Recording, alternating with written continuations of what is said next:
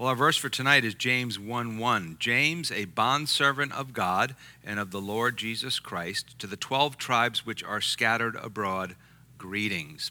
And the title of our message tonight is From an Unbeliever to a Servant of the King. From an unbeliever to a servant of the King. So let's start with the first word. That's going to be our focus for a little bit, and it is the word James. James, this few words I heard more growing up than the word James. Years ago, I was teaching a youth group through the letter of James, or the book of James. It really is a letter. And I stated to the kids, I was only teasing, of course, that the book was named after me, to which one of them raised their hand, and I said, yes, well, would you like to say something? And they said, your name isn't James, it's Jim. And so that is true, and honestly, I am James the Third, James Joseph the Third. My grandfather was James, my father was James, and now I am James. My two boys, their middle names are James, Ryan James and Timothy James. My daughter is Jessica. I wanted to name her Jessie James, but my wife wouldn't let me. So, and by the way, my mother is really the only one who calls me James. So you can expect if you come up to me after service and you say, I'm going to start calling you James, I'll just say to you, well, I'm going to start calling you Mommy, and then that'll be fine, because nobody calls me James. James was my grandfather, Jimmy was my dad, and Jim was me. And so here's the thing, you could call me Jimmy if you want. It's almost like calling me Bob or Tom. I really don't answer to it because that was my dad's name. Going to Catholic school growing up, one year I had an interesting class. I had 12 boys in my class, and 4 of us were named James. So every time the teacher would say James, we would all look at each other like, she's talking to you, she's talking to you. So it was very interesting. Why is the name so popular? Well, it's popular because it is a biblical name. 2 of the apostles were named James, and as we're going to talk about tonight, so was the little brother, or half-brother actually. He was Joseph's son, and whereas Jesus was not, the little half-brother of Jesus. Let's go over the 3 Jameses. One was of the trio of trouble that I like to call them. Peter, James, and John. Now, those were the closest apostles to Jesus. People always say, oh, they were so spiritual, they were so close. I think that Jesus kept them close to keep an eye on them. I think those guys, he had to be like, they could get in trouble anywhere. Certainly Peter could. And that James, Peter, James, and John were brothers. James was an early martyr of the church. So we don't think he's the writer of this book. The other James was another apostle named James. He's known as, this is a terrible name, James the Less. That's what some people call him. How'd you like that? They set up the counseling now. And we don't really know anything about that guy. And the third James, or James the Third, like me, I like to try to be equated to him a little bit. Again, was the younger half-brother of Jesus, son of Mary and Joseph, and he's the one that we believe to be the author of this book. Now, you can read a lot of stuff of people who don't believe that. You could probably read, 40, 50, 100 pages, and you're probably not going to be convinced of the arguments that is anybody but him. And the interesting thing about this little brother of Jesus is, at first, he did not believe that his brother was the Son of God. You say, how's that possible? Well, let's read the scripture. John chapter 7, verse 2 through 5. Now the Jews' feast of tabernacles was at hand. His brothers therefore said to him, depart from here and go into Judea, that your disciples also may see the works that you are doing. For no one does anything in secret while he himself seeks to be known openly. If you do these things, show yourself to the world. And then verse 5, for even his brothers did not believe in him.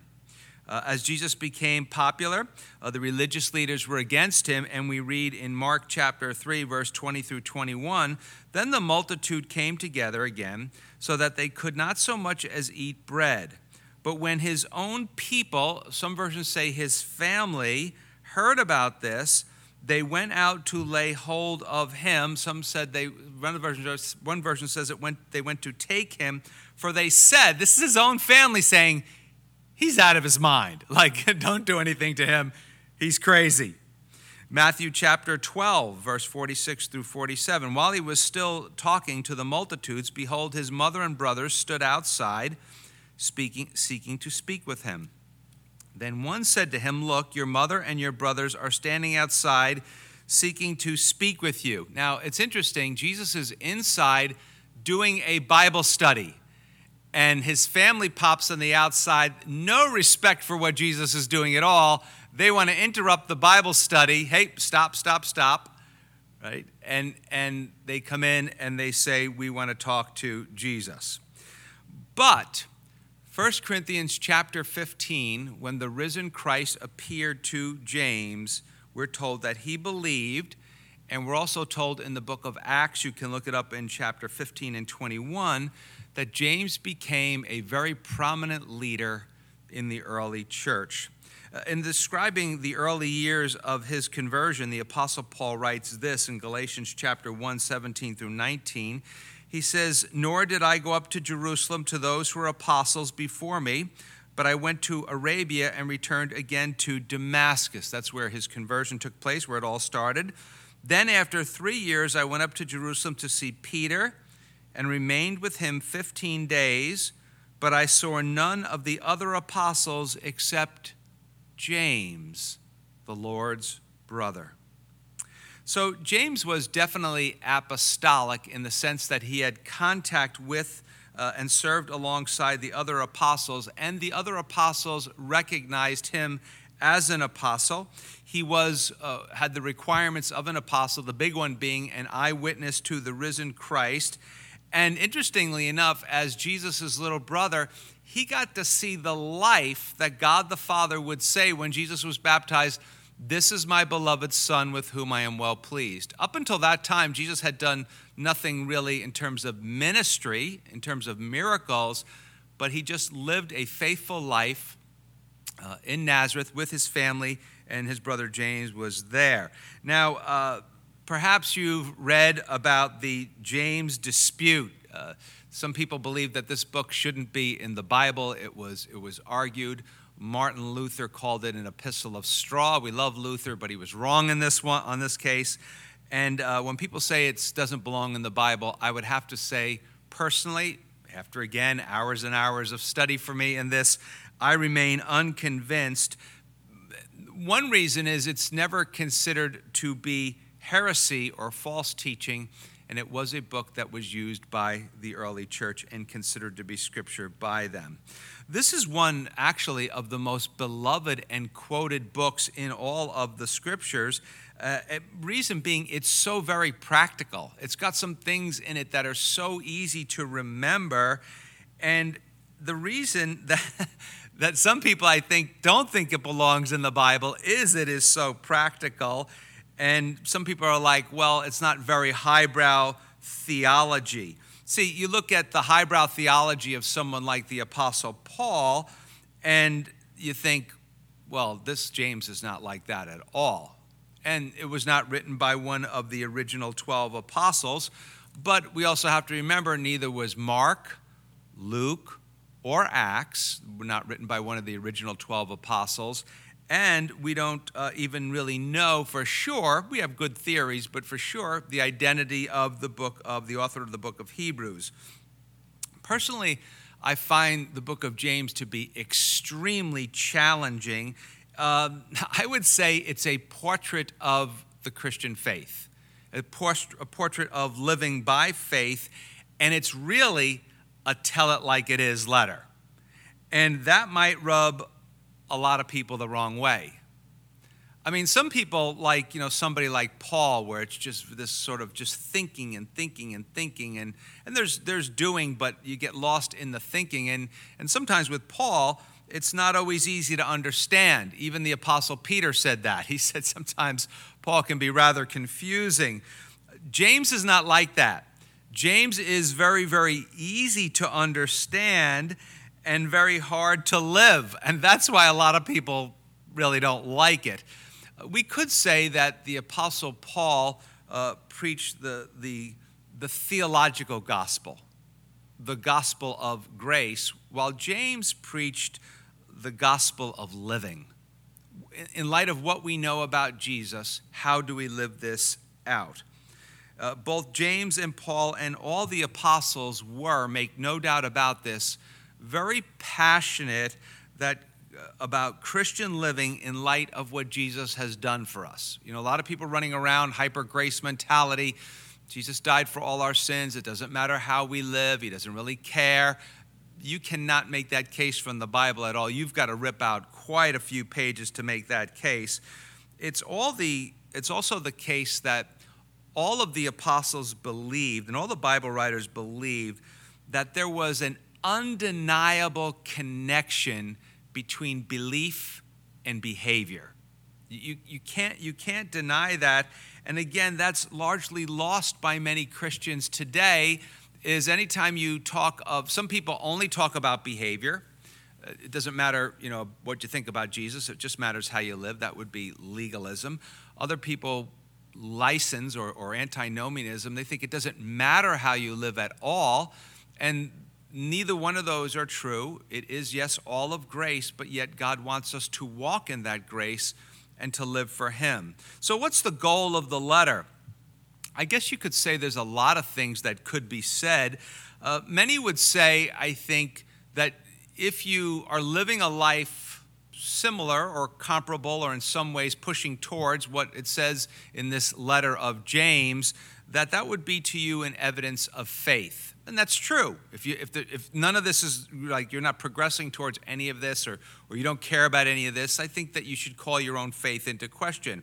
Others might say that James wrote this so there might be in the church more good works. Now, if you say more good works for the sake of good works, that's not the gospel. But if you say more good works in response to the glorious gospel and work of Jesus Christ, absolutely true.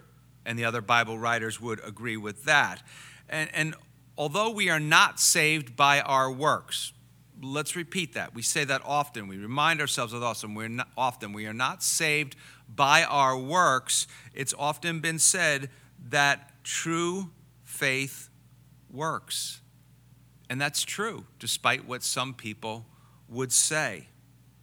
I guess personally, I see James as a calling. Maybe it's because we're studying Abraham on the weekends, and we're going to talk this weekend about the calling of Abraham. But I see James as a calling to a more radical way of Christian living, a new way of living for Jesus, a life filled with resurrection power and an increased love for our Savior, demonstrated by the way we live our lives.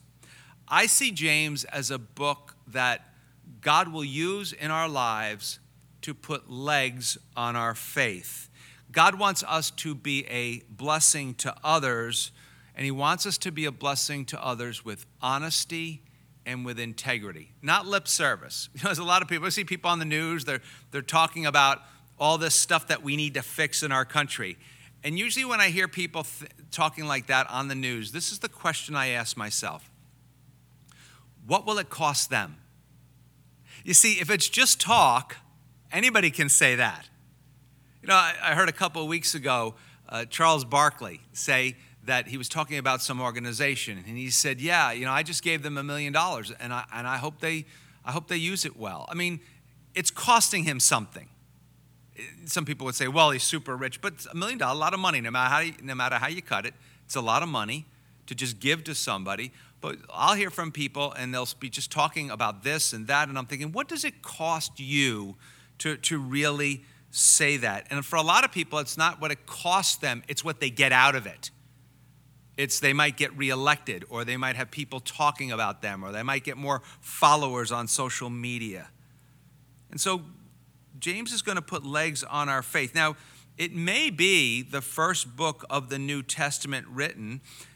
If so, other books will build upon it and expand upon it. If you believe in progressive revelation, we learn more as we go along as books of the Bible are written.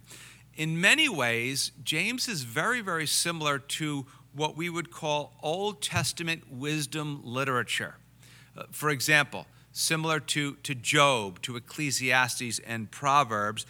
In other words, it's taking faith it's taking truth and it's applying the truth of the Word of God to our lives. So it's just not in our head, it's going to be lived out from day to day. James was known as James the Just.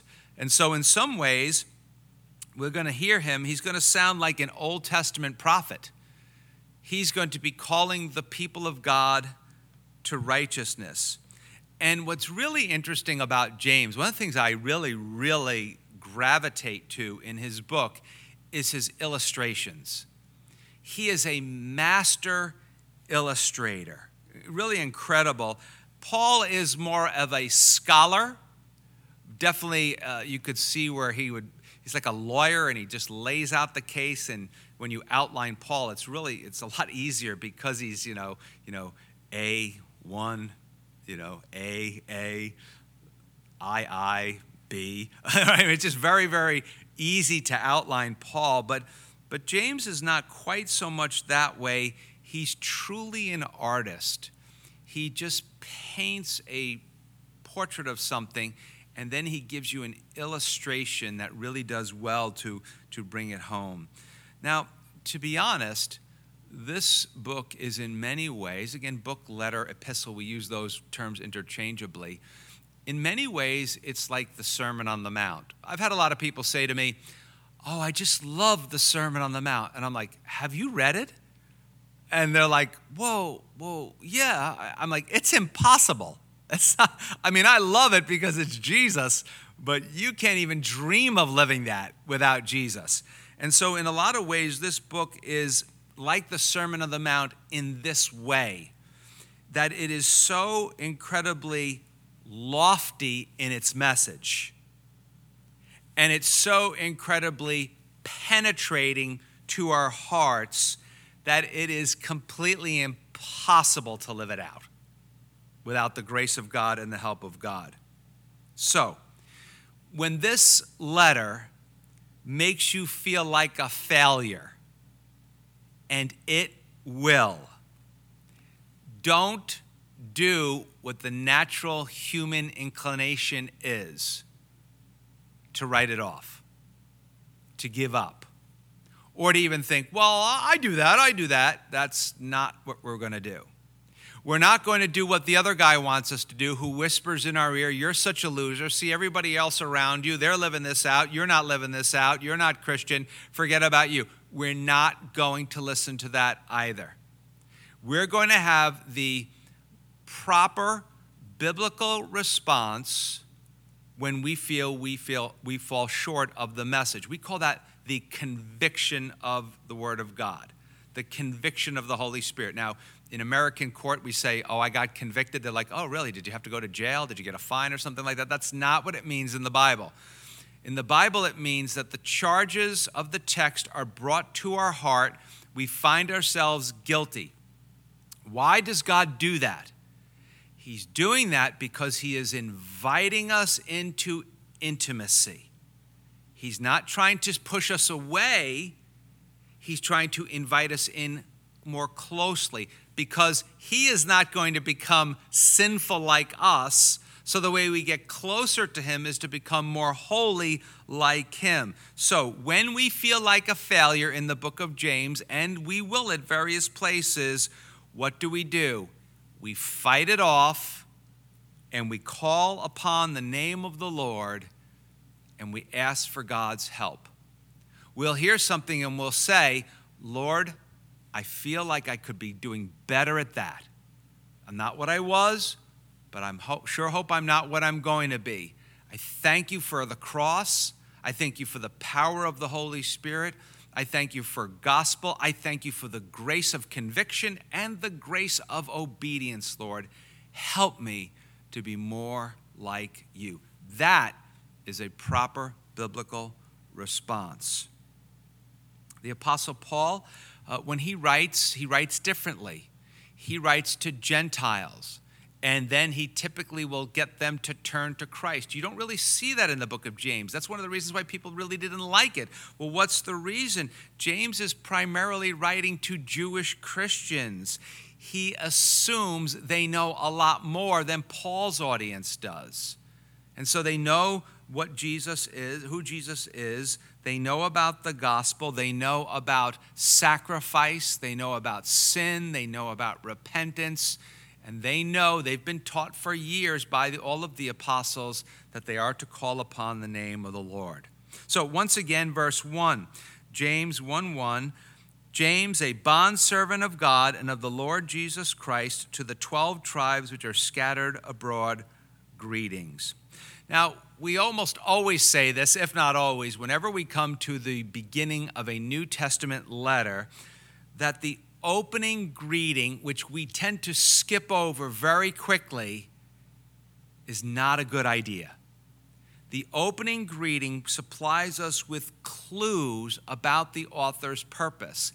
And when you know the author's purpose in writing a letter, things begin to unfold much easier for you. That's why I tell people, if you have a study Bible, I'm like, they're like, I like to read my Bible in the morning. I'll say, take your study Bible with you before you go to bed at night. If you're starting a new book of the Bible, and read the 3 or 4 page introduction, so you know who the author is, who they're writing to, why they're writing what they're writing, which is embedded in the text, and that will make understanding it a lot easier for you. And so we want to understand the purpose of the book. Often Bible writers are writing to address the needs of the people. We said this in the letters of Paul, that he would get these letters from the people. They would write to him, telling him the problems they were experiencing.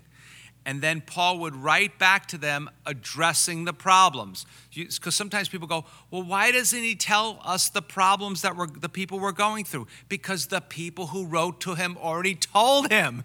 He wouldn't just rehash to them what they already told him. He's addressing the problems to them, and so they already know them. That's why we don't get these full-orbed explanations that we want, which is actually better because it makes the applications a lot more general. Also, compared to the Apostle Paul, James seems like he's in a complete hurry. He's like Elvis Presley, taking care of business. That's what he's taking care of business. He goes right from this verse to verse 2, where he already dives right into the problem. There's no long, flowery type of things. He's just like a bondservant of God. James identifies himself, bondservant of God and the Lord Jesus, to the 12 tribes which are scattered abroad. Greetings. Boom. Let's go. Let's get to work. We got a lot of stuff we have to do here. And notice he doesn't say that he's the Lord's brother, because he knows that his spiritual relationship to the Lord Jesus is far more important than his earthly relationship. In fact, this Sunday, God's going to talk to Abraham about that. Next, James says that he's a bondservant of God and of the Lord Jesus Christ. So he says bondservant. The word, we often say it's cleaned up in our English Bibles because of history.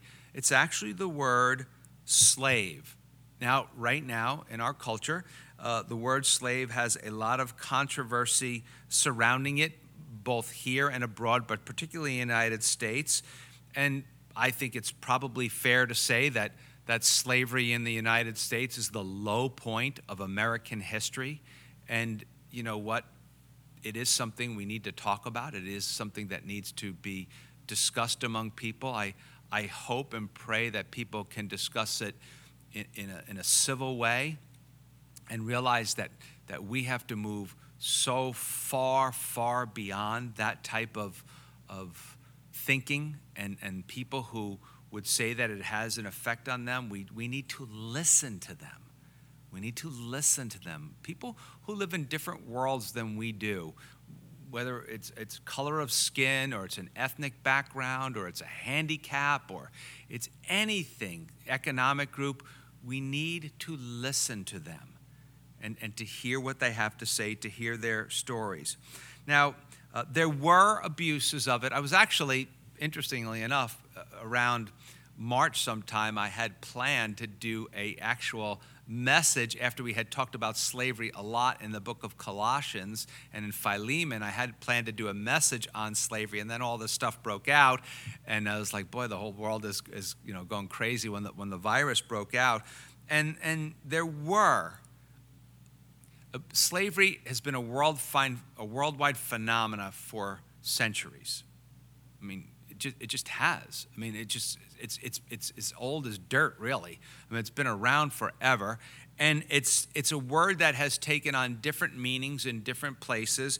And there were abuses of it in the ancient world. If anybody wants to try and tell you that there were no abuses of it in the ancient world, I find that almost impossible to believe. I won't say you're a liar, but I find that virtually impossible to believe.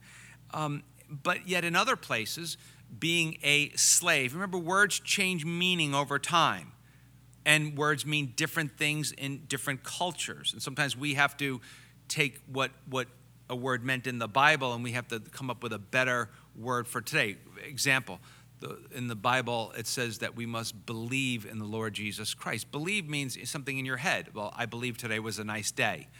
Or, I believe if you go to that restaurant, you'll get a good meal. But that's not what believe means in the Bible. Believe means really more similar to our word, trust. So we believe upon Jesus. We put all our trust upon him and not in ourselves. And so slavery, being a slave, did not carry in much of the ancient world, not all, did not carry our negative connotations. In most cultures, it had very little to do with race because it was people from that culture who were often slaves.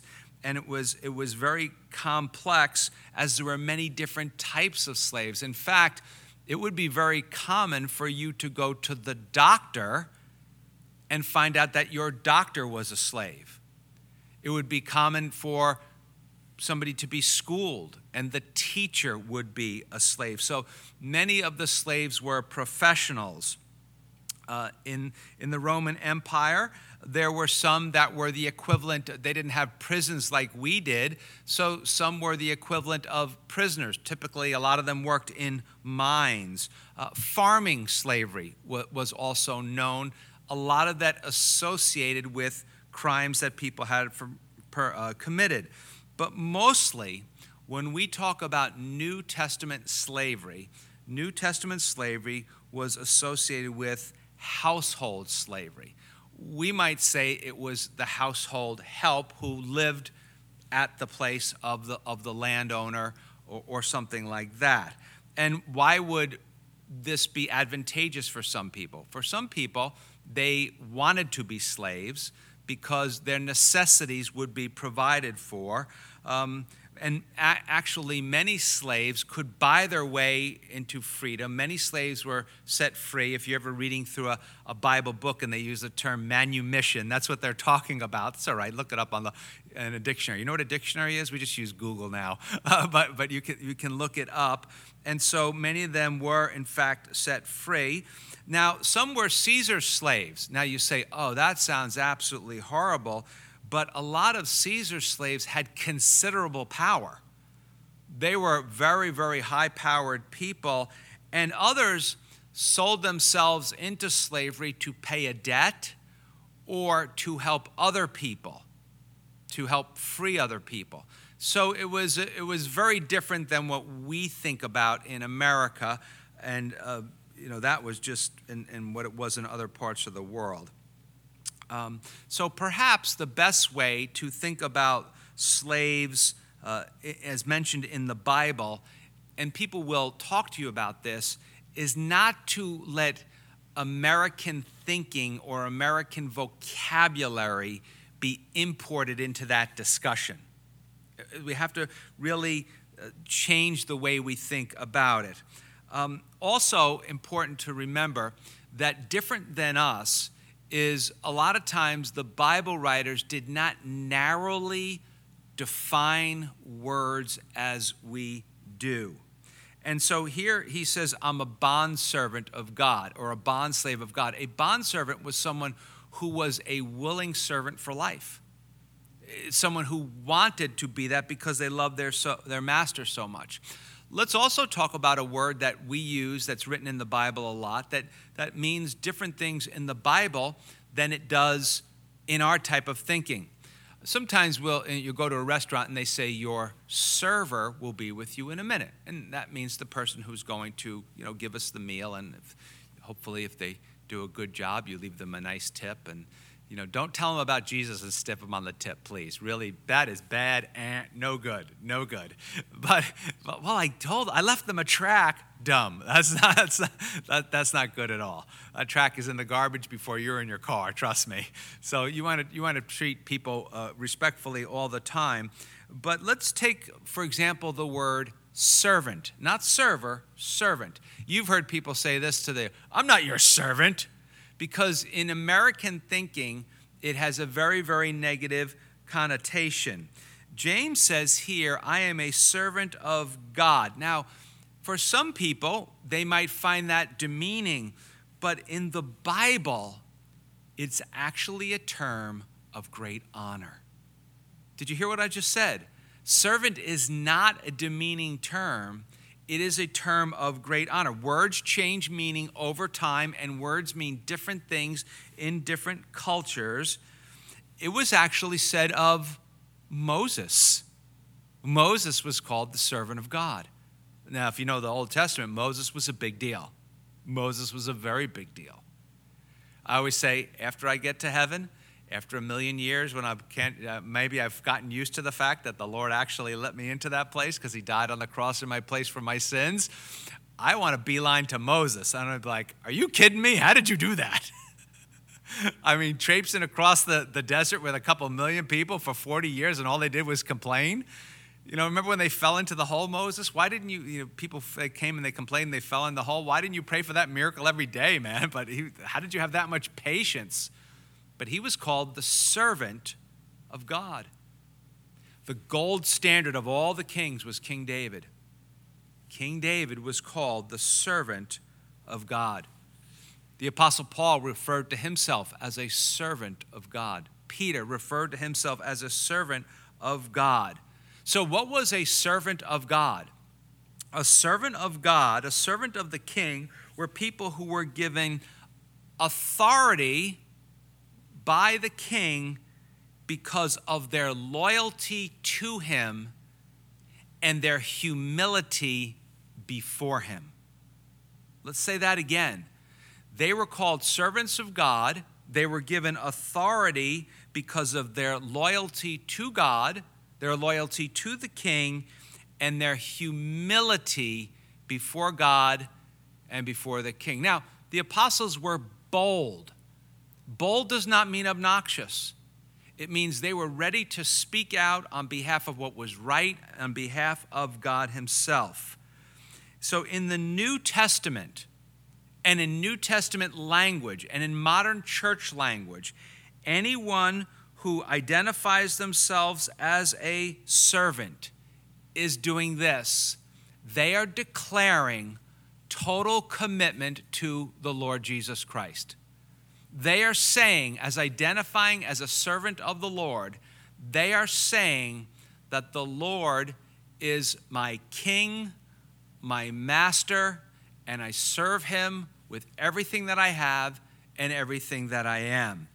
Now, in the Old Testament, in Isaiah chapter 42 through 53, has what we call the servant songs, ultimately pointing to the Lord Jesus, the servant of servants, the servant of all. So when you talk about being a servant, you are in good company. The people who volunteer at our church, we call them servants.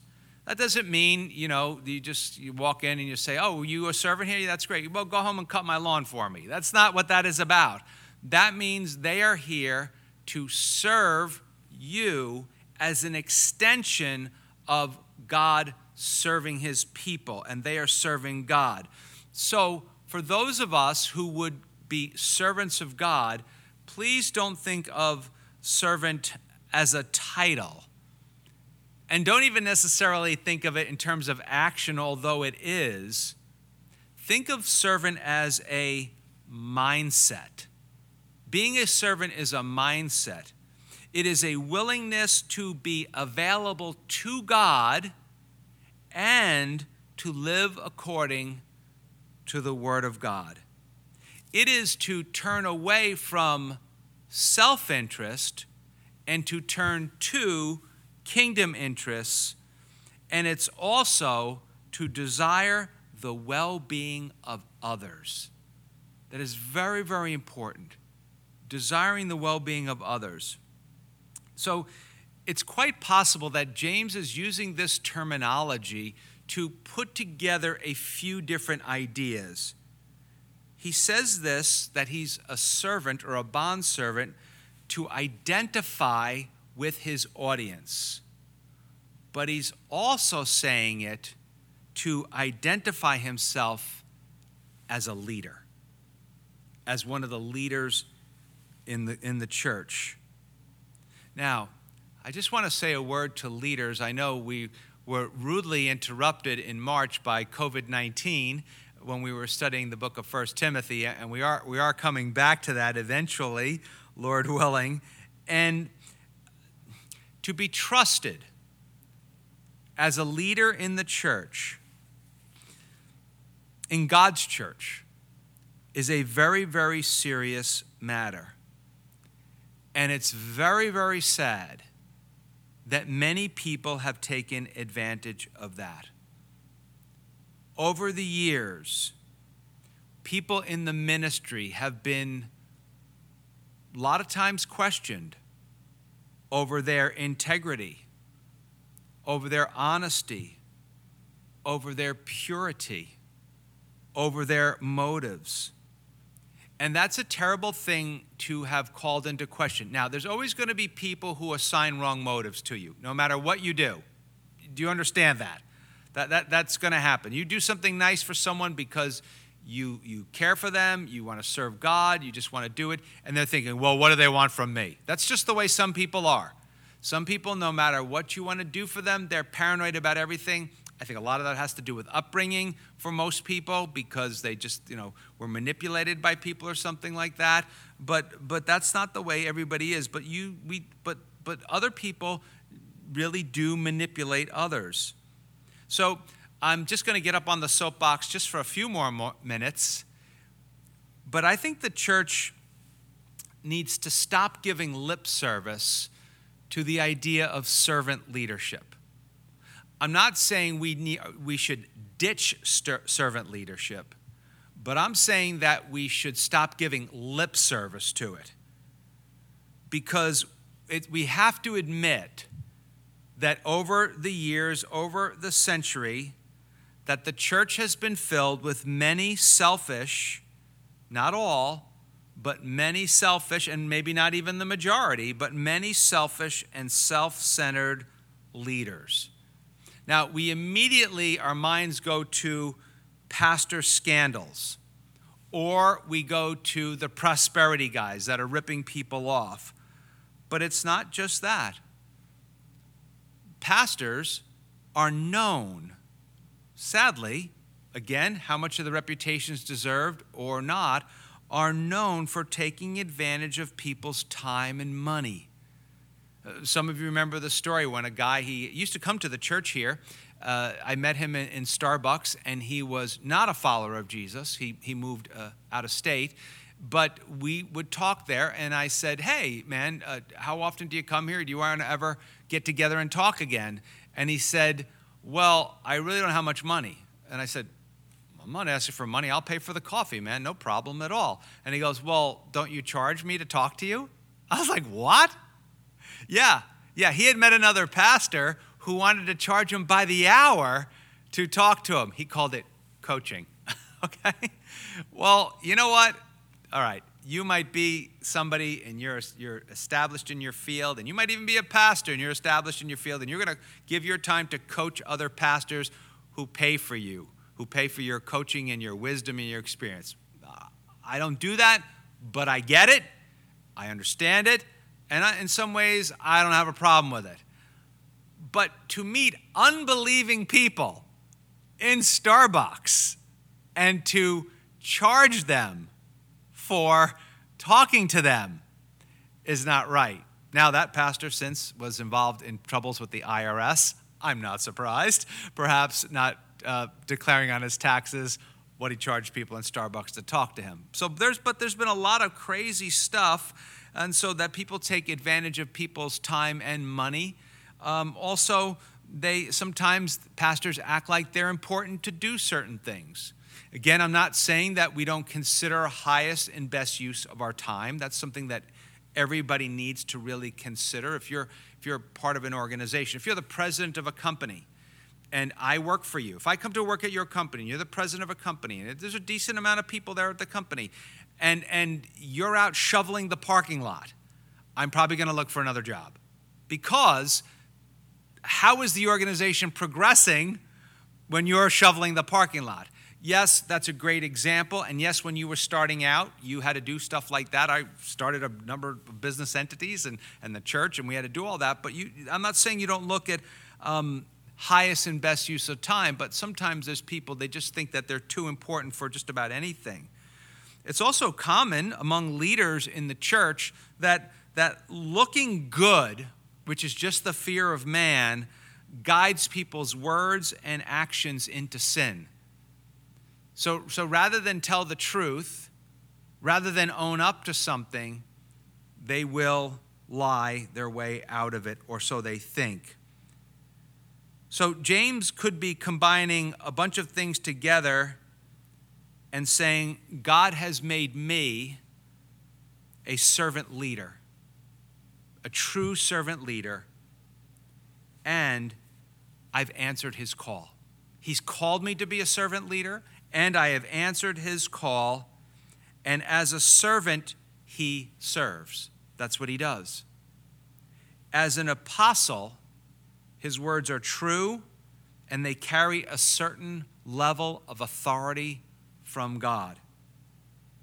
Something else very important, I think, tucked away in this verse, he says, a bondservant of God and of the Lord Jesus Christ. Now, when he says that he's a bondservant of God, that's a fairly common title or a fairly common statement. You know, you would say that, I'm serving in my church, I'm serving God or something like that. But the rest of it is not. When he says a bondservant of God and the Lord Jesus Christ. Here James does really one of two things. First, he could be equating, certainly seems to possible, as the rest of the Bible writers do in the New Testament, he's equating, and Jesus did himself, he's equating God and Jesus. In other words, when he says a bondservant of God and of the Lord Jesus Christ, and that's a packed term, Lord, okay, Jesus Christ. God, man, Lord, God, Jesus, man, Christ, Messiah, chosen one.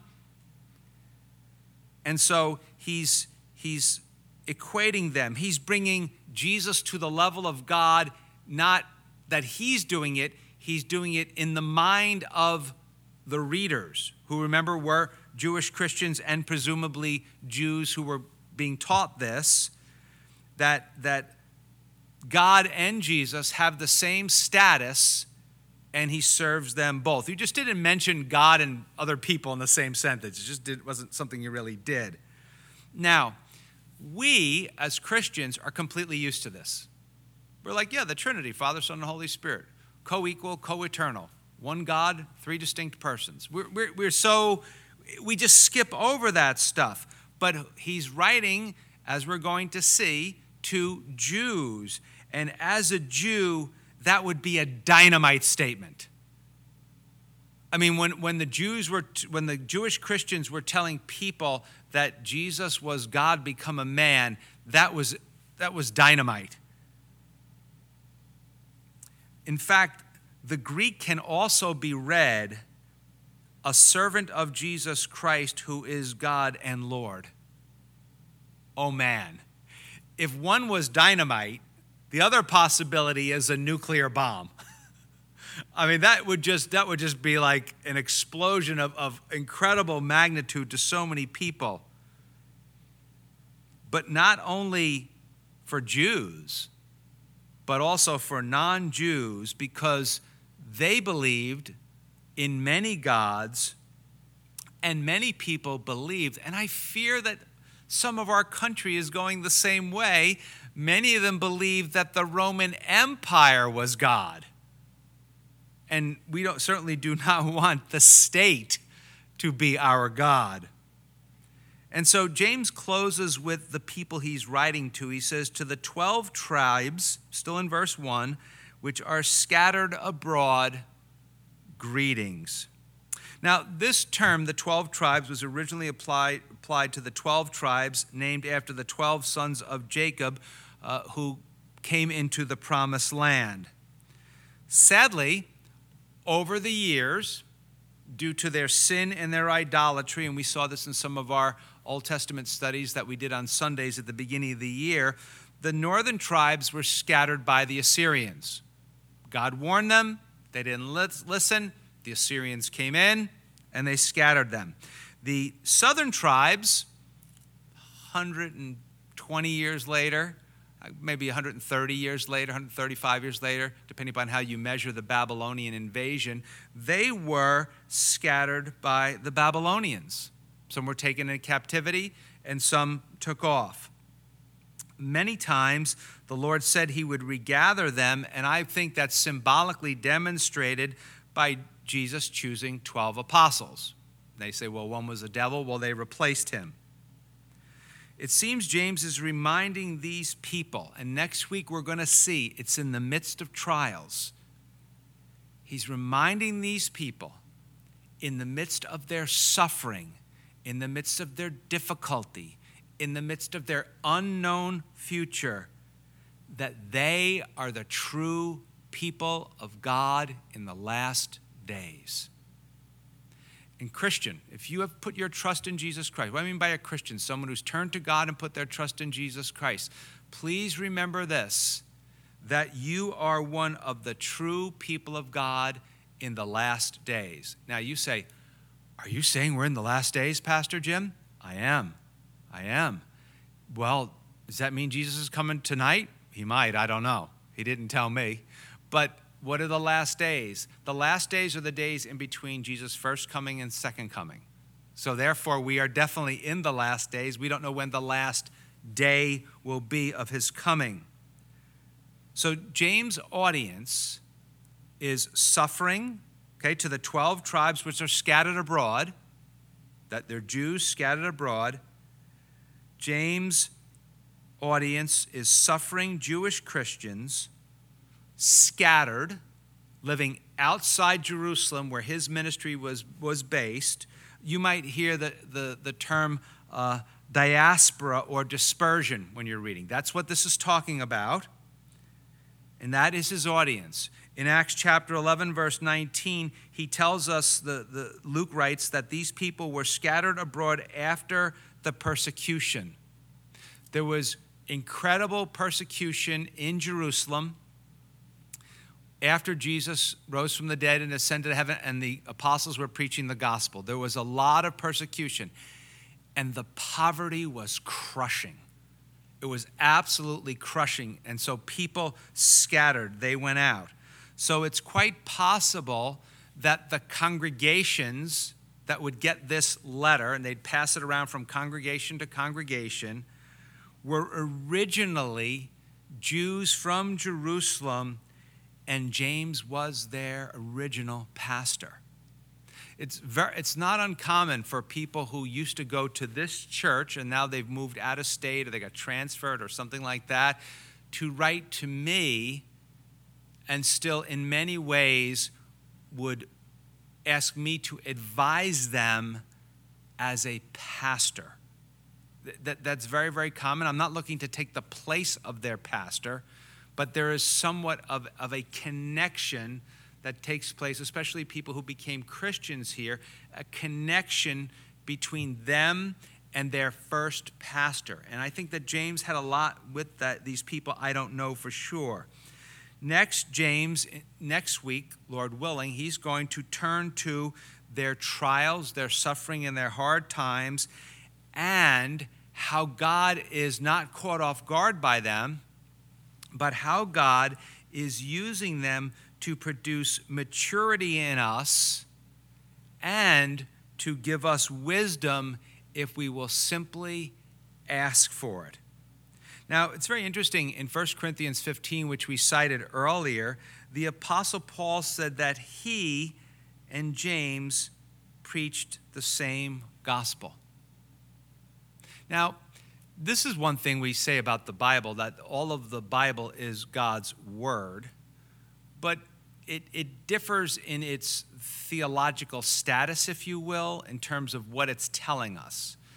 So you might read parts of the Old Testament, and then you think, I don't really understand how that really fits into everything, and I get that. And then you read Romans, and you're like, oh my goodness. So some people put it this way. I don't know if I would, but some people say all the Bible is God's word, but some parts are more important for the testimony of Jesus Christ than others. I do understand that line of thinking. And so when the Apostle Paul says in 1 Corinthians 15 that he and James and the other apostles preached the same gospel, while we read Romans from the Apostle Paul, we come to James, and James, if you will, shows us the effect of Romans, the outpouring of Romans, how the living out of what Romans brings to us theologically. So James is going to urge us to put our faith, our theology, our knowledge of Jesus, our knowledge of God into practice. And when we fail, he's going to tell us in chapter 4, we plead for grace. So we plead for grace to become Christians, and we plead for grace to continue walking with God. I mean, that's how you start the Christian life, friend. We said it earlier, we'll say it again. To start the Christian life, if you want to go to heaven, if you want your sins forgiven and you want to go to heaven, Jesus said you need to repent and believe the good news. Repent, turn to God, believe, put your trust in Jesus. That's the good news, that Jesus lived a perfect life. You don't have to. Jesus died a sinner's death. You don't have to. You simply need to put your trust in him. You say, I don't know, man. What about all the stuff that I've done? Will he forgive me? You know what James would say? Let me tell you something, man. I was his little brother. I lived with him. I resented my brother, probably resented him because he was always perfect. He was never in trouble. Never did anything wrong. You know the old joke, his parents go, why can't you be more like Jesus, your older brother? James would say, you know what? I didn't believe in him. I rejected him. I thought he was a nut job. I wanted to take him home. I wanted to interrupt his Bible studies. I had no respect for him. And then I met him. But I met him in a different way. I met the risen Christ. And he was different. And he offered me the forgiveness of sins. He said, I'm willing to forget your unbelief. I just want you to put your trust in me. And I did. And he did great works in my life or through my life, but none of it was really due to me at all. It was just all due to his grace. You see, we're saved by grace, guys, but we also live by grace. And grace is what carries us along. And as the expression goes, his grace is greater than our sin. And James would tell us, it's by the grace of God. That's the only way you go from being an unbeliever like he was to a servant of the King like he became. That can be you tonight by simply putting your trust in Jesus, desiring to walk with him and follow him. We'll talk more about that Sunday. Until that time, God bless you. Let's pray.